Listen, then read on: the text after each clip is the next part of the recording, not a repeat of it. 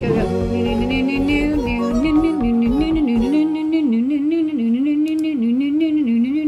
Here we go. Okay, first up, we have this super skinny thermistor. We've actually stocked thermistors for quite a bit. This is a 10K NTC thermistor. It's just like really skinny and really small. So it's perfect for if you have to like measure the temperature of something where you can't fit a DS 18B20, you can't fit an MCP 9808, whatever. This thing is so slim. Maybe I'll show on the overhead how slim it is. Yeah, do it. Okay, so this is the overhead. And this is so skinny.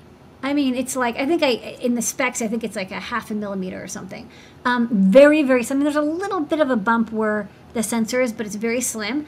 So if you measure this with a multimeter, it's going to be 10 kiloohms at room temperature. And then as it gets warmer, I think the resistance goes down or goes up. I can never remember.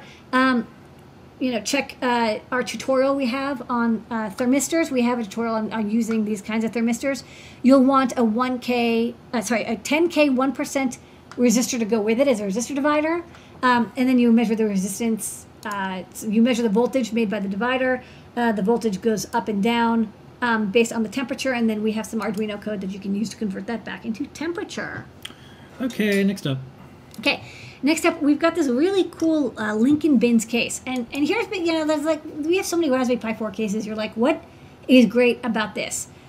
The great thing about this case is it brings all the ports out to one side. Oh, so you'll see, if you look at this, you're like, oh yeah, there's like the Raspberry Pi Ethernet and USB ports. I'm like, wait a minute, the power and HDMI are right next to it. How is it doing that? I'm glad you asked. So what they do is they include this little like adapter thingy, that green board at the top, and when you plug that into your Pi 4, it turns it into all the ports in a row. So I thought I would show this on the overhead. It's a good idea. Yeah, this was like the killer. Wait, you zoomed in so much. Wait, you didn't zoom in so much. Okay, so this is the adapters. This is my Pi 4, right? So it's under this metal case, which is, this metal thing is like a little protector thingy. So when you slide it in, and you can see here, these are the HDMI and USB, and then there's over here, so that it all comes out one end, and then this slides in nicely into the enclosure. The enclosure is metal, the ends are plastic. Why? So that the Wi-Fi can get out. So this is a cool Pi 4 case. Okay. I just love that all the ports are on one side. That's going to be very useful for somebody. Maybe me. Yeah. All right, next up. Okay, we've got more compute modules are slowly trickling in. This is the compute module 4 for the Raspberry Pi.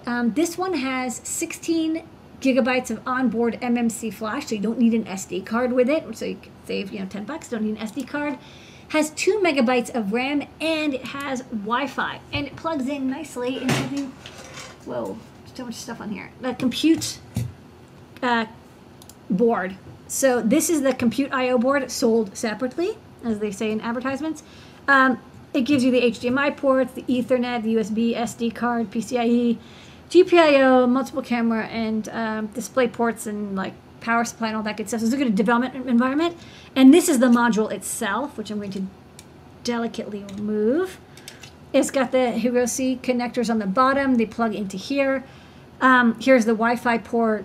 Here's the Wi-Fi chipset underneath. Power supply is over here, kind of like a cool little like domino look. This is the RAM is on top. This is the flash memory, and this is the power monitor. This is Ethernet. What is this? What is it? The BCM. I don't remember what that chip is. I thought it was Ethernet. Maybe it's a power monitor or it's a controller or something. But yeah, this is the full Raspberry Pi compute module. So the ones we had already did not have Wi-Fi. What's nice is that there's a built-in antenna. We also sell the antenna kit. You plug in the UFL and you get the pre-certified antenna, so that will speed up your certification process. And then start development on the compute module I/O board, has everything. And then when you're ready to go to manufacture, you just design your board, take away all the things you don't need, keep the things you do need. All right, next up. Okay, finally we have in stock the Hi5 Inventor Kit. Yay! So if you are interested in RISC-V chips, you want this happy hand that's Doctor Who themed. It has multiple RGB LEDs on the front. It comes with connectors and this case and a speaker, USB, battery, and everything. There's an online teaching system. So we've actually previewed this, and if you see our other video, for this product, you can see it live. But we finally have them in stock. There's an online system for programming it. I believe there's also maybe MicroPython available for it. And also, if you want to do low-level development, there's ST SDK.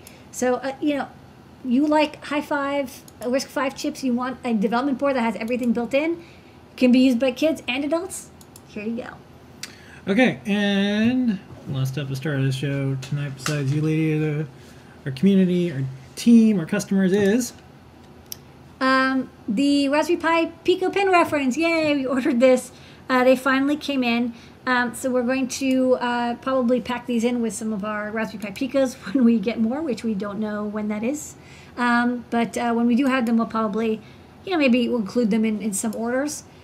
This has a quick start guide on the back, how to get started with CircuitPython, including some CircuitPython code. So you're like, how do I blink the onboard LED and print to the serial monitor? A quick start guide on the back for CircuitPython. And on the front, it is a life-size pinout diagram. So the Pico has the Raspberry Pi aesthetic, which means it does not have GPIOs labeled.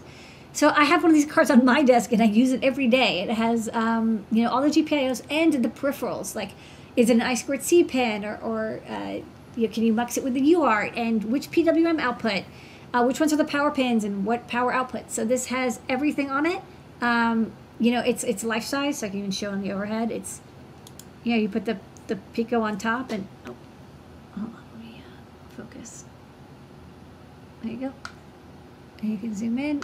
So this is the Pico, goes on top of here, and then you can see all the labels. So GPIO labels and all the capabilities, SPI, I2C, etc. Yeah. And then we got some notes here about what the power supplies do, and then a color code as well. And that's my favorite new product. all right.